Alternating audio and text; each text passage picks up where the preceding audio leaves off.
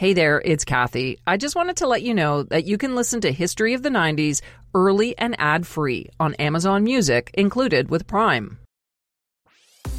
This episode is brought to you by ABC. Station 19 is back for its final and hottest season yet. Andy finally becomes captain, and she's going to give it her all to be the best leader the station has ever seen. Will she succeed? Get ready for fiery new romances and high adrenaline rescues. Watch the Station 19 season premiere tonight at a new time, 10/9 Central on ABC, and stream on Hulu. When someone suggested that Nickelodeon should create a game show for its young viewers, network executives gathered a bunch of staffers in an office for a brainstorming session. Everyone was invited, from secretaries to writers. No one was considered more important. All ideas were on the table. The only rules for the show: make it so kids could play along at home, and make sure there was something at stake so young viewers would care about what they were watching. In the meeting, someone threw out the idea of making the show like the board game Mousetrap, but instead of a ball, it would be a person. From there, the hugely popular game show Double Dare was born, and a revolution in TV programming for kids was set in motion. I'm Kathy Kinzora, and this is History of the 90s, a podcast about a decade that changed the world. On today's episode, Nickelodeon's Golden Age. Nickelodeon was the first cable channel dedicated entirely to kids. But prior to being known for green slime and orange splats, the network was more about education than fun. Before we talk about Nickelodeon's Golden Age, an era that roughly spans from 1983 to 1995, let's go back to the very beginning. The genesis for Nickelodeon occurred in December 1977, when Warner Cable launched a show called Pinwheel on an experimental cable system in Columbus, Ohio. Pinwheel was the brainchild of Dr. Vivian Horner, who'd been the director of research for the classic PBS kids series The Electric Company. Essentially, Pinwheel was a Sesame Street knockoff. Lots of puppets, a few humans, and a catchy theme song.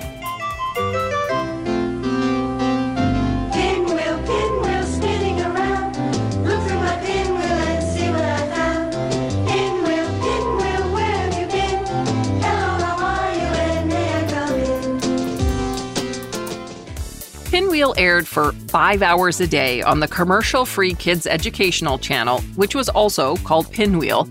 And the concept was successful enough that 2 years later, in April 1979, it expanded nationwide and was rebranded as Nickelodeon. According to Matthew Klickstein, author of Slimed, An Oral History of Nickelodeon's Golden Age, the early Nickelodeon was considered a loss leader for then-parent company Warner Cable. Because they were basically using it to try to attract families into getting their fuller package, Warner's was with Movie Channel, and that started to grow as well, they didn't really care about the programming on the channel. In fact, they were making it more specifically to get awards and to get praise from people like Peggy Charon, who ran an agency that dealt with parents watching TV and kind of determining what was good for kids or not. So they made it very purposely educational and purposely kind of speaking down to the children. They were really creating it as something that they could pitch as this award-winning educational channel that the families would like, but that kids maybe weren't that interested in because they didn't really care. They just wanted kind of that gloss on it. So there were all these early shows that kind of came and went and that nobody's really heard of. Some of those early shows included Columbus Goes Bananas, which eventually became America Goes Bananas. Stand By, Lights, Camera, Action, a movie show hosted by Leonard Nimoy, aka Spock, on Star Trek, and a show about roller coasters called Wild Ride, starring a young, up-and-coming 80s movie star. Hi, I'm Matt Dillon, and I really dig roller coasters. I can still remember my first ride. I guess I was 6 or 7. I was on the Dragon Coaster at Playland in Rye Beach, New York. Matthew Klickstein says in the early days, the channel was pretty desperate for content. So there were also a lot of weird animated shows licensed cheaply from Eastern Europe. In 1982, still on the hunt for affordable content, Nickelodeon picked up a Canadian show that had already been airing on Ottawa's CJOH TV for a couple of years. Jaws Eats Jacques Cousteau will not be shown at this time, in order that we may bring you the following special program devoted to bathroom humor. Hey, Moose. Yeah, Red. Do you want to buy a very rare television set? What's so rare about it? This set used to belong to Sir John A. Macdonald. Oh, right. They didn't even have television in those days. That's what makes it so rare. You Can't Do That on Television was a low-budget variety show with comedy skits featuring mostly kids, music videos, and live call-in contests for viewers. Initially, when Nickelodeon picked up the show, they simply aired repackaged reruns. But they soon discovered their young viewers loved it. So the network decided to partner up with CJOH to make new episodes that took the show up several notches. That meant no more disco dancers or performances by aging Canadian rock bands like Trooper and Max Webster. But they did keep something from the original show, something that would become synonymous with Nickelodeon. But, Alistair, what else could there be in that green stuff? Well, I don't know. See, that's why I'm If you're not familiar with You Can't Do That on Television, every time someone on the show said, "I don't know," they got slimed, which means a bunch of chunky green liquid would fall from above, splashing over their head, face, and body. In the scene you just heard, Canadian actor Alistair Gillis was trying to use science to figure out what slime was made of. Not sure if he ever got there, but I can tell you now that slime was made of gelatin powder, oatmeal, and water, with some baby shampoo added to the mix to make it wash out of hair better, which was pretty thoughtful, I guess. Despite being paid an extra $150 every time they got slimed, cast members apparently hated it, especially the show's popular kid host, Christine Moose McGlade. Although unpopular with the cast, the viewers loved it. So much that in 1984, Nickelodeon held its first Slime-In contest. The winner got a trip to the set of You Can't Do That on Television to get slimed, of course. All you gotta do is watch new episodes of You Can't Do That on Television all next week and say hello to the future of slime. When you see the Slime-In address, send in a postcard and you can win a chance to say, you know, be a part of slime history. And yes, I must mention that one of Canada's favorite alt-rockers from the 90s, Alanis Morissette, appeared in 5 episodes of You Can't Do That on Television in 1986, when she was just 12 years old. Long before she was screaming "you oughta know" to a hated ex-boyfriend, Alanis was trying to avoid getting slimed. Thanks to that green goo and the funny kid-friendly skits and gross-out jokes, You Can't Do That on Television was a big hit for Nickelodeon. But the network's ratings overall were still pretty dismal, and they were losing money. If Nickelodeon was going to stick around, it was make or break time. And thanks to a visionary new leader, the network would not only stick around, it would embark on a golden age of programming. In 1983, Nickelodeon, heavily in debt, began to take corporate underwriting. Shortly after, the network bit the bullet and accepted advertising. Nickelodeon also began to shed its earlier image as a parent-approved channel. When Geraldine Laybourne took over, everything changed. Forget the boring educational shows that won awards and the praise of parents. What is now called the green vegetable era was over. It was time for dessert.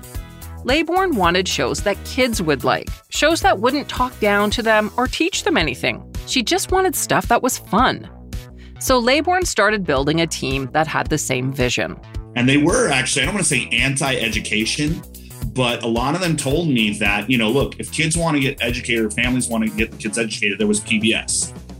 Or there was, certain movies or Sesame Street or Electric Company or whatnot. It was like they wanted to stand out. It's like, no, this is where you can rest, relax, have fun, get messy, be silly. They really wanted to be, again, not necessarily anti-education, but just not educational. They wanted to just be fun.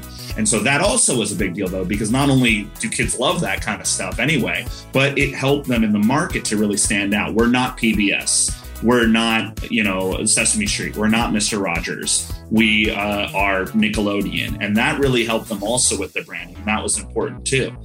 Seems kind of obvious, but Jerry Laybourne and her team also started talking to kids about what they wanted to watch. it was the first time that focus groups involving kids were held about TV programming. Whether it was the early Mickey Mouse Club or Captain Kangaroo or Bozo the Clown or even things like Sesame Street or Mr. Rogers, it was either, just adults in the room who are figuring out what are kids going to want, what are kids going to like, advertisers, educational experts, but nobody was really talking to the children and seeing what the kids wanted. And there's a very good reason for that, because it wasn't until the 80s that you started having more latchkey kids, and you had kids who were watching TV by themselves and had control over the remote. Behind the scenes, some other changes were happening. Warner had spun off MTV and Nickelodeon into a newly formed subsidiary called MTV Networks, and a rebranding of the kids' channel to match its new anti-adult image began. The original logo showed a man in a bowler hat looking into a coin-operated movie machine called a Nickelodeon. But seriously, unless you were alive in 1910, how would you even know what that was? Anyway, the logo was updated a couple years later with rainbow letters over a silver pinball. Then, in 1984, the guys responsible for MTV's rock and roll branding were put in charge of updating Nickelodeon's look. And what they came up with was this catchy jingle and the iconic orange splat logo that could morph into anything: a foot, a cloud, a dinosaur, or a lightning bolt.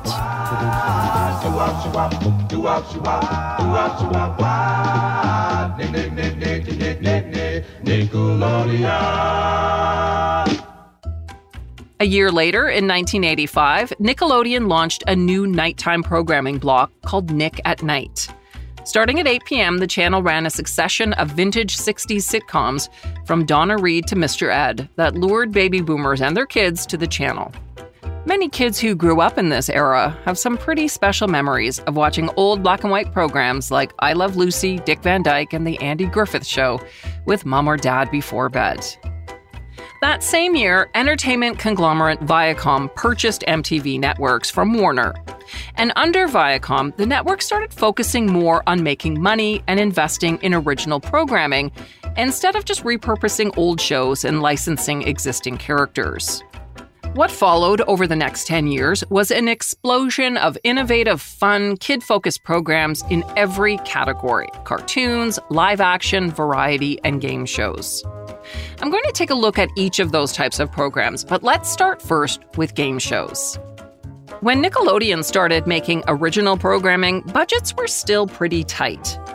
A game show, which would be cheap and easy to produce, seemed like the obvious place to start. The first show they came up with was an instant hit. On your mark. Get set. Go! The first of these two teams to make a mummy out of their partner with a roll of toilet paper will win $20 and control of the most daringly different show on television, Double Dare. Double Dare, which was credited with putting the network on the map, pitted teams of kids against each other in a series of trivia questions and wacky physical challenges, all in an effort to make it to a sloppy obstacle course finale. Focus groups had told Nickelodeon and executives that kids lived vicariously through their parents, watching Price is Right and Wheel of Fortune, because they didn't have a game show of their own. So Nickelodeon set out to create a version with kids in mind. On Double Dare, teams that made it to the obstacle course at the end had to complete 8 rapid-fire physical challenges. Everything from pulling a flag out of a giant nose covered in green slime boogers to running through the 1-ton human hamster wheel. It was TV magic. Here's Matthew Klickstein. You are hardwiring fun and entertainment into an entire generation of kids. And that is obviously, I'll even admit I was one of probably many who I didn't really watch the trivia aspect. I would kind of wait. I'd sort of flip around until the obstacle course came on, because that was what I really watched Double Dare for. And I know a lot of other people did the same thing. Let's take a journey back to 2003. Canadian teen sensation Avril Lavigne was topping the charts and turning the music industry upside down. But what if I told you that the Avril Lavigne we know and love might not be the same Avril? What? Did Avril die? Was she replaced by a doppelganger? I'm Joanne McNally, and I'm doing a deep dive into a notorious internet conspiracy. Who replaced Avril Lavigne? Listen wherever you get your podcasts.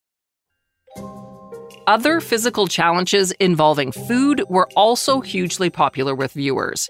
Who couldn't resist seeing someone get chocolate syrup or orange juice dumped on their head? Food was such a big part of Double Dare that in 1987, the New York Times asked a show staffer to calculate the amount of food used during a typical taping. According to their tally, 50 gallons of whipped cream, 30 gallons of slime, dozens of eggs, and 100 cubic feet of popcorn were used. To offset concerns over food waste, production used as much past-dated canned material or other expired goods as possible, which apparently made things kind of smelly on set. Matthew Klickstein says it wasn't just the slimy gack and ridiculous stunts that appealed to kids who watched Double Dare. He says host Mark Summers was also a big part of the show's success. He was such a perfect host and such a perfect kind of identity for Nickelodeon at the time. He wasn't too old, but he wasn't too young. So there was this nice kind of, seemed sort of like an older brother, very avuncular, if anything else. The original show ran from 1986 to 1993 and taped more than 500 episodes. It was so popular that there were spin-off shows like Family Double Dare and Super Sloppy Double Dare. Nickelodeon also partnered with Mattel to release a number of tie-in products, including a board game and the quintessential 90s toy called Gak, which was basically slime in a splat-shaped container. Ironically, crew members on the show were the first to come up with the name Gak for the obstacle course slime, and although the word is also slang for heroin, neither Nickelodeon or Mattel seemed to mind. Other Nickelodeon toys released in the 90s included a Gak Vac and a Gak Inflator. But believe it or not, Nickelodeon and executive Jerry Laybourne didn't want Double Dare or the network to be a total sellout. Legend has it, Nickelodeon turned down a $1 million offer by Casio to be the official time clock of the show. And according to Mark Summers, the network also refused a $1 million license deal to make Double Dare cereal. Summers regularly took the show on the road, including a 100-city live tour in 1993, where he drew thousands of fans of all ages who dreamed of having their face dunked in a giant bowl of whipped cream for a chance to win a Double Dare t-shirt. Double Dare was undoubtedly the most popular game show on Nickelodeon back in the day, but there were many other memorable shows that pitted kids against each other in a variety of wacky and fun ways, including Nick Arcade, Wild and Crazy Kids, Guts, and Legends of the Hidden Temple. Participating in a Nickelodeon game show, or at least being in the audience, was a dream for a whole generation of kids who, if lucky enough, made a family trip to Orlando to visit Nickelodeon Studios at Universal Studios. Beginning in 1990, the Orlando studios were the epicenter for the network, which had previously been located in New York. Orlando was where many game shows, including Double Dare and other programs like the sitcom Clarissa Explains It All and the hugely popular variety show All That, were filmed in front of a live studio audience. There were also behind-the-scenes tours of the huge complex, which was a pretty mind-blowing experience for kids who spent much of their free time watching Nickelodeon. You see, by 1990, Nickelodeon was being watched in 52 million households across the U.S. To put that in perspective, more kids were watching children's shows on Nickelodeon than all other three major networks combined. And many of the Nickelodeon shows were shown on networks around the world, including Canada's YTV. Chris Morgan, author of the book The Nickelodeon 90s, was one of those kids tuning into Nickelodeon.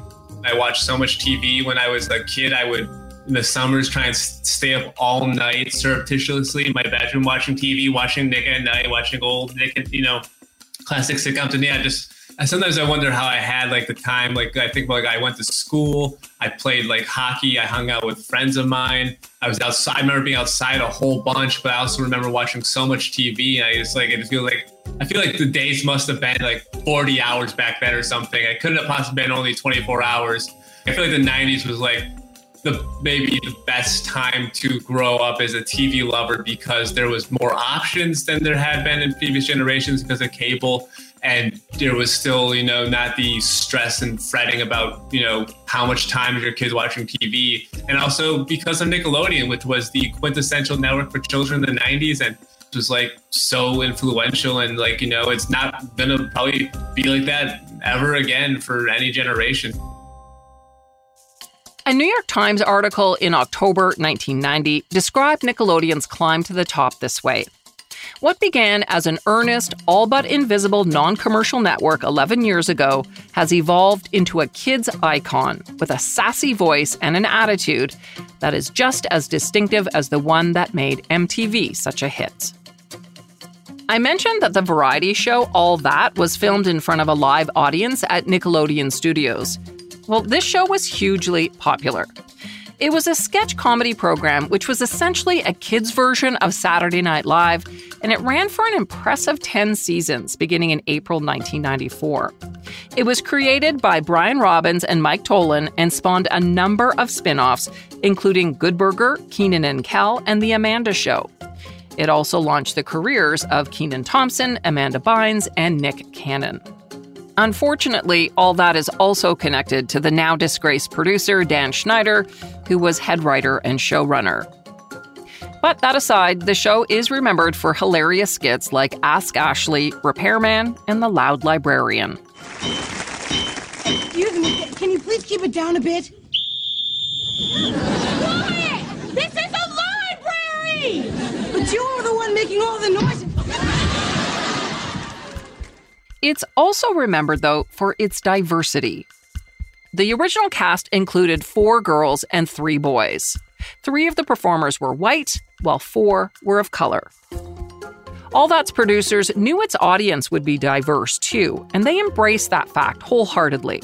The opening credits were scored with an original song by TLC, and weekly musical guests were a diverse mix of pop, alternative, R&B, and hip-hop acts, including Aaliyah, Coolio, Erykah Badu, Missy Elliott, Bare Naked Ladies, and NSYNC. So we know that game shows and variety shows were a big hit on the network.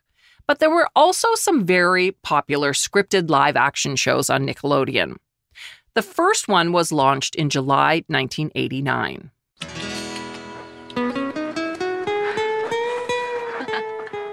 Hey, dude. It's a little wild and a little strange when you make your home out on the range. Hey Dude followed the owner of an Arizona dude ranch and the teens who worked there for the summer. The show ran for 65 episodes over 2 years and was split up into 5 seasons. And even though it was a pretty low-budget and goofy show, it was loved by many and basically helped define Nick's programming for the next 25 years. It also launched the careers of 2 90s teen semi-stars, Christine Taylor, who played bubbly girl next door Melody Hansen, and David Lasher, who portrayed lovable troublemaker Ted McGriff. Christine Taylor went on to star as Marcia in the Brady Bunch reboot films and married Ben Stiller, while David Lasher went on to play Josh on Sabrina the Teenage Witch. In recent years, Hey Dude has become a cult classic, not just for kids who grew up on the show, but also for new fans thanks to reruns, DVDs, and of course the internet. Another favorite from that era made history by being the first Nick show with a female lead.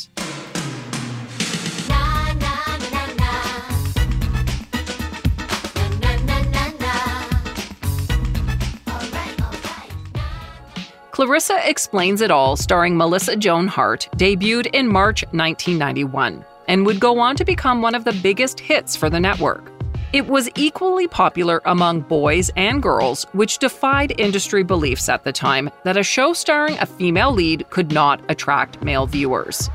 Created by Mitchell Kriegman, who previously worked on both Saturday Night Live and Sesame Street, it was about a strong, quirky, and precocious young girl named Clarissa Darling, who had a pet alligator and a best friend named Sam who used a ladder to climb through her bedroom window when he popped by for a visit.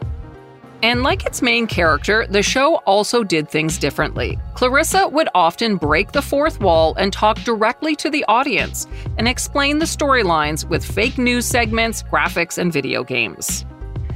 Clarissa was also a bit of a 90s fashion icon, thanks to costume designer Lisa Lederer, who favored mismatched patterns and bold colors for an eclectic look that was soon imitated by teen girls who watched the show.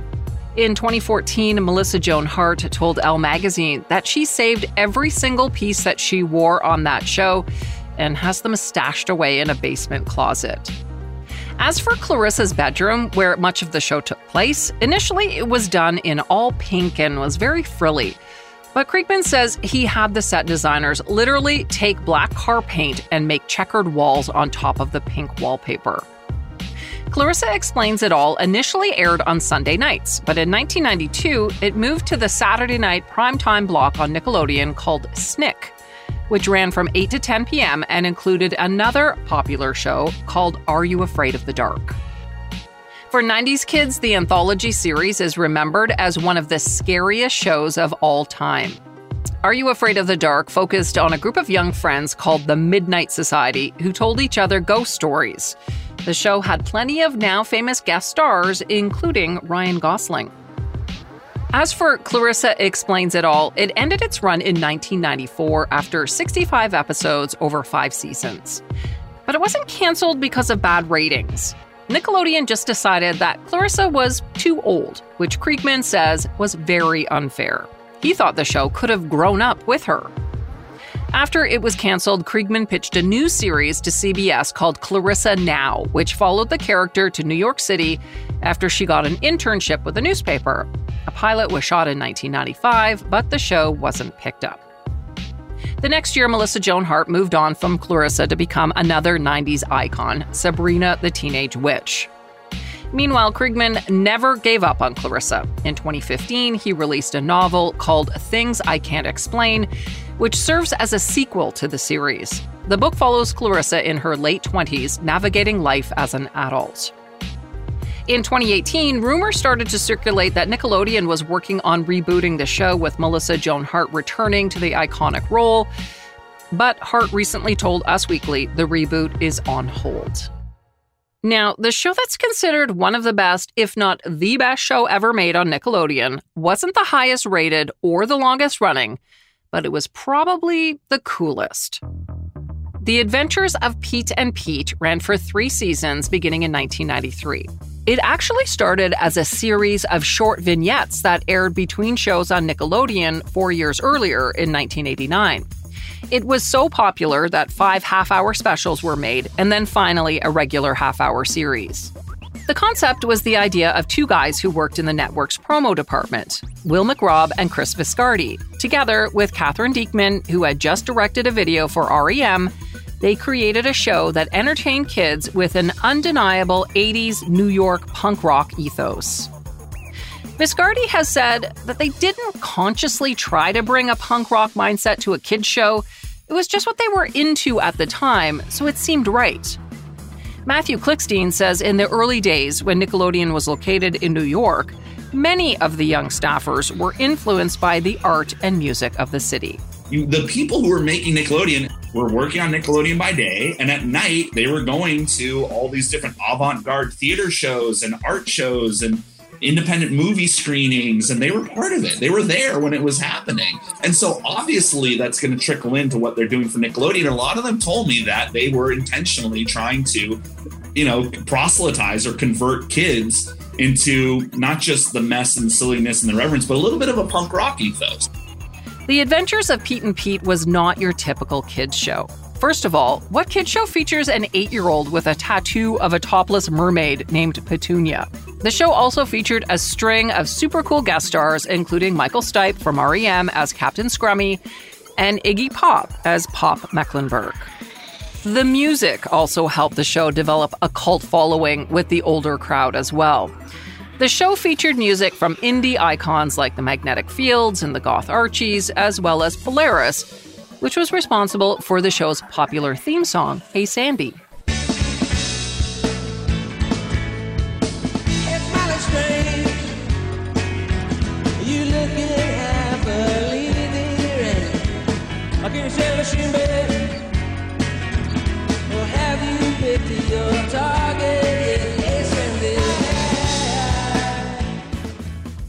Despite its originality, or maybe because of it, Pete and Pete was canceled in 1996. Ratings just weren't strong enough for the show to continue.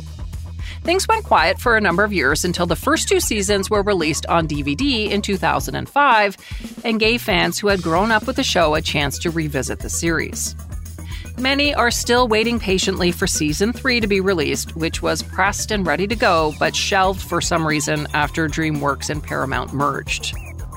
As diehard fans wait for that final season of Pete and Pete to come out, they can at least listen to the show stars Michael C. Morona and David Tamborelli on their podcast, appropriately titled The Adventures of Danny and Mike. While Nickelodeon was developing innovative and fun live-action shows, they were also investing in some groundbreaking cartoons. On August 11th, 1991, the network aired its first 3 original Nicktoons: Doug, Rugrats, and Ren and Stimpy. TV networks tend to go to large animation houses with proven track records to develop Saturday morning cartoons. And usually they're created with already existing characters from movies, toys, or comics. Like Care Bears or My Little Pony. Up until then, the high cost of quality animation had discouraged Nickelodeon from developing original weekly animated programming. But by 1991, Nickelodeon was ready to create an evergreen library that would pay for itself for years to come. To do that, the network created 3 original animated series that were vastly different from the usual Saturday morning cartoons. Let's take a look at each of these classic shows. First, Doug. The cartoon about a very average middle school kid with a big imagination was the creation of Jim Jenkins. The actor and animator first created Doug as a doodle. He eventually put together a book proposal based on the character called Doug Got a New Pair of Shoes.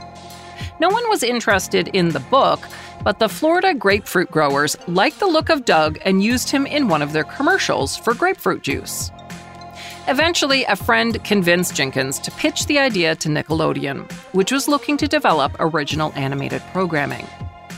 Within minutes of hearing the pitch, Nickelodeon executive Vanessa Coffey ordered a pilot.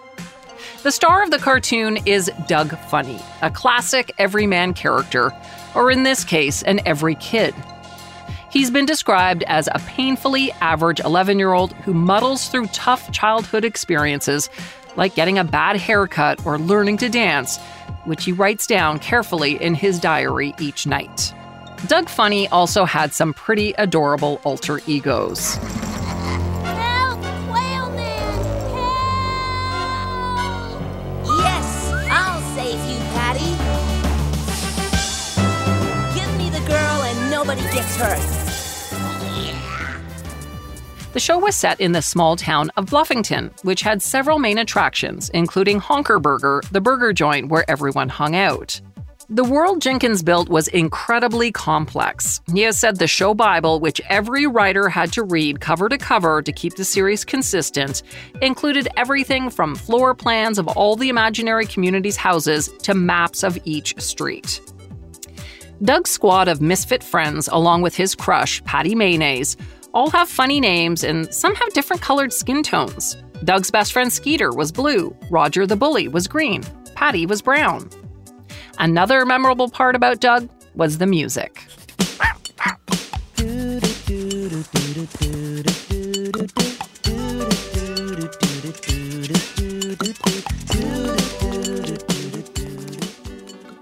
In addition to the catchy theme song, there were also the little riffs that accompanied each character, along with the regular appearance of a fictional band called The Beats. Modeled after British bands like the Beatles and The Who, the Beats were known for their big hit called Killer Tofu, which advocated for kids to eat healthy, though that message probably flew over their heads at the time. That was the thing about Doug. It usually had a little moral message hidden in the storyline, but it wasn't always obvious. Jenkins has said it was essential that each and every installment of Doug taught a moral without preaching. Writers were instructed to annotate their scripts with what lesson Doug and viewers of the show would learn from each episode. Doug ran on Nickelodeon for 52 episodes before it was snapped up by Disney in 1993, going on to become a $100 million franchise with a movie and tons of merchandise. The second original animated show released by Nickelodeon on August 11, 1991, was a show about a group of funny-looking toddlers who go on great adventures with their 1-year-old leader, Tommy Pickles. I give you Ice Cream Mountain! Dig in! Hey! It's hard as a rock! Maybe it's frozen solid. It's not even cold. What if it's not cold, Tommy? How can it be ice cream? Rugrats was made by Arlene Klasky and Gabor Kasupo, the original producers of The Simpsons. In 1982, the married couple formed their production company, Klasky-Kasupo, in their 2-bedroom Hollywood apartment. Within a few years, they were working on several notable projects, including The Simpsons shorts, which first aired on The Tracy Ullman Show, along with the opening titles for In Living Color. When Arlene Klasky took a short work break to spend more time with their young kids, she asked herself a question that would be a game changer. She wondered, if babies could talk, what would they say? From there, Rugrats was born. The show Klasky and Kasupo developed with producer Paul Germain went on to become the most popular children's TV cartoon show in North America and won 4 Daytime Emmy Awards. The animation of the show was quite distinct. The babies weren't exactly cute. In fact, some might say they were kind of ugly. But maybe they were so ugly they were cute. Klasky and Kasupo completed the initial episode titled Tommy's First Birthday, which aired on Nickelodeon August 11, 1991. It was the first of 172 episodes that would be released over the next 15 years. The show features a gaggle of exceptionally savvy kids. Tommy Pickles, a sweet 1-year-old who doesn't seem to own pants. Chucky, his 2-year-old neurotic friend. 1-year-old twins, Phil and Lil, and a 3-year-old bully named Angelica. And even though the show was about babies, author Chris Morgan says there were lots of adult-level jokes. There's an episode where Chucky, the character of Chucky, is talking about the Jewish dance, the Hora, but he talks about it in the same vein as Colonel Kurtz from Apocalypse Now, which is a kid I recognize as a reference, but I had obviously not seen Apocalypse Now. My parents were not they let me watch a lot of TV, and they were very lenient and everything, so I got to grow up, watching a lot of culture, but they were not letting me watch Apocalypse Now at 7 years old. Fortunately, that would have been a bit much for me. The original run of Rugrats went until 1994. Then the show went into hiatus because of some behind-the-scenes drama. Paul Germain, who was running the show while Klasky and Kasupo were working on other projects, ended up walking out, along with the rest of the writing staff, over issues with Klasky and Kasupo. And to this day, no one has ever revealed what the problem was. Germain went over to Disney, where he would go on to create the animated show Recess, and Rugrats went into syndication. That's actually when the show's popularity exploded. And following that explosion, Rugrats went back into production in 1997 and went on to become the tentpole of Nickelodeon for the rest of the 90s, spinning off 3 films, video games, comics, and toys. It finally went off the air in 2014, but this month, May 2021, a reboot of the series launched on Paramount+. It looks different. The original animation style has been replaced by CG animation, but all the original babies and their voice actors are back. And they are alive and well, despite a recent fan theory that they were all dead and were just figments of Angelica's troubled mind, thanks to her neglectful parents. The third original show launched in 1991 as part of the first block of Nicktoons can best be described as animated chaos. Happy, happy, joy, joy, happy, happy, joy, joy. Happy, happy, joy, joy, happy, happy, joy, joy. Happy, happy, joy, joy, happy, happy, joy, joy. Happy, happy, joy, joy, joy. I don't think you're happy enough. Ren and Stimpy, a cartoon about a rage-filled chihuahua and a dumb but empathetic cat, was the creation of John Kricfalusi. He pitched Nickelodeon executive Vanessa Coffey a show called Your Gang, which included Ren and Stimpy. Coffey, who was known for liking weird, out-of-the-box creations, passed on the show Kricfalusi was pitching, but told him she was interested in the dog and cat. From there, the Ren and Stimpy show was born. Kricfalusi, who grew up in Ottawa before relocating to LA in his 20s, teamed up with some talented animator friends to establish the animation studio Spumco just a few months before pitching Nickelodeon. Their first big project was delivering 6 episodes of Ren and Stimpy. The show, with its scathing parody, gross-out humor, and violence, seemed out of place on Nickelodeon. You filthy swine! I will kill you! But its meticulous art style earned the show critical acclaim. The New York Times called it perhaps the most innovative, maybe even subversive animated program in decades. The show was also a major hit with viewers, immediately scoring big ratings. It appealed to kids as kind of a forbidden fruit, and also to adults. In fact, 35% of its viewers were over the age of 18. Ren and Stimpy fan clubs and viewing parties sprung up on college campuses around the country, where the show had a cult-like following, and fans turned to internet bulletin boards to share their obsession. But the success was short-lived, thanks to problems behind the scenes. More specifically, Chris Falusi's temper. According to a new documentary called Happy Happy Joy Joy, Chris Falusi, who was also the voice of Ren, was known to furiously rip up his employees' drawings and to lock himself in his office for hours redoing already finished work. He became enraged when anyone toned down his over-the-top storylines.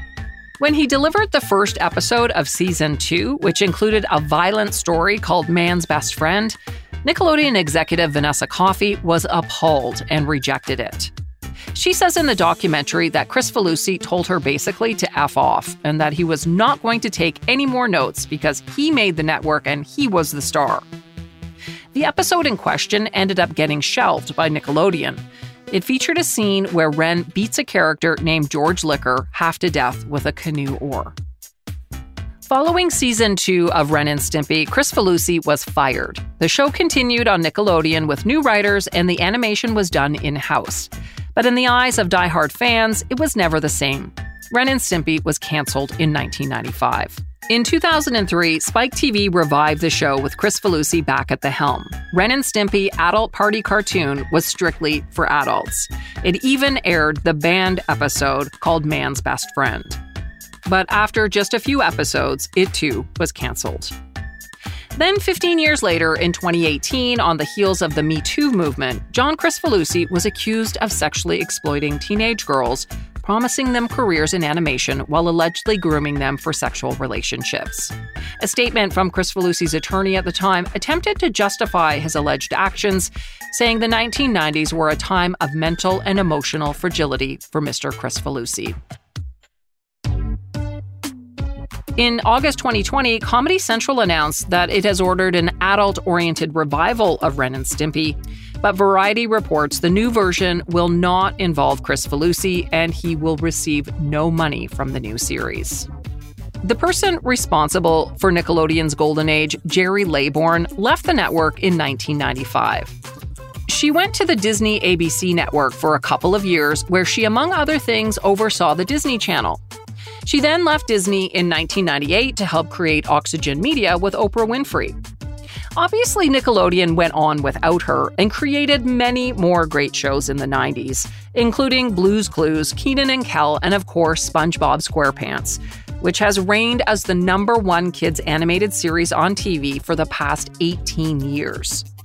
But it's widely agreed that Laybourne's departure coincided with the end of Nickelodeon's golden era.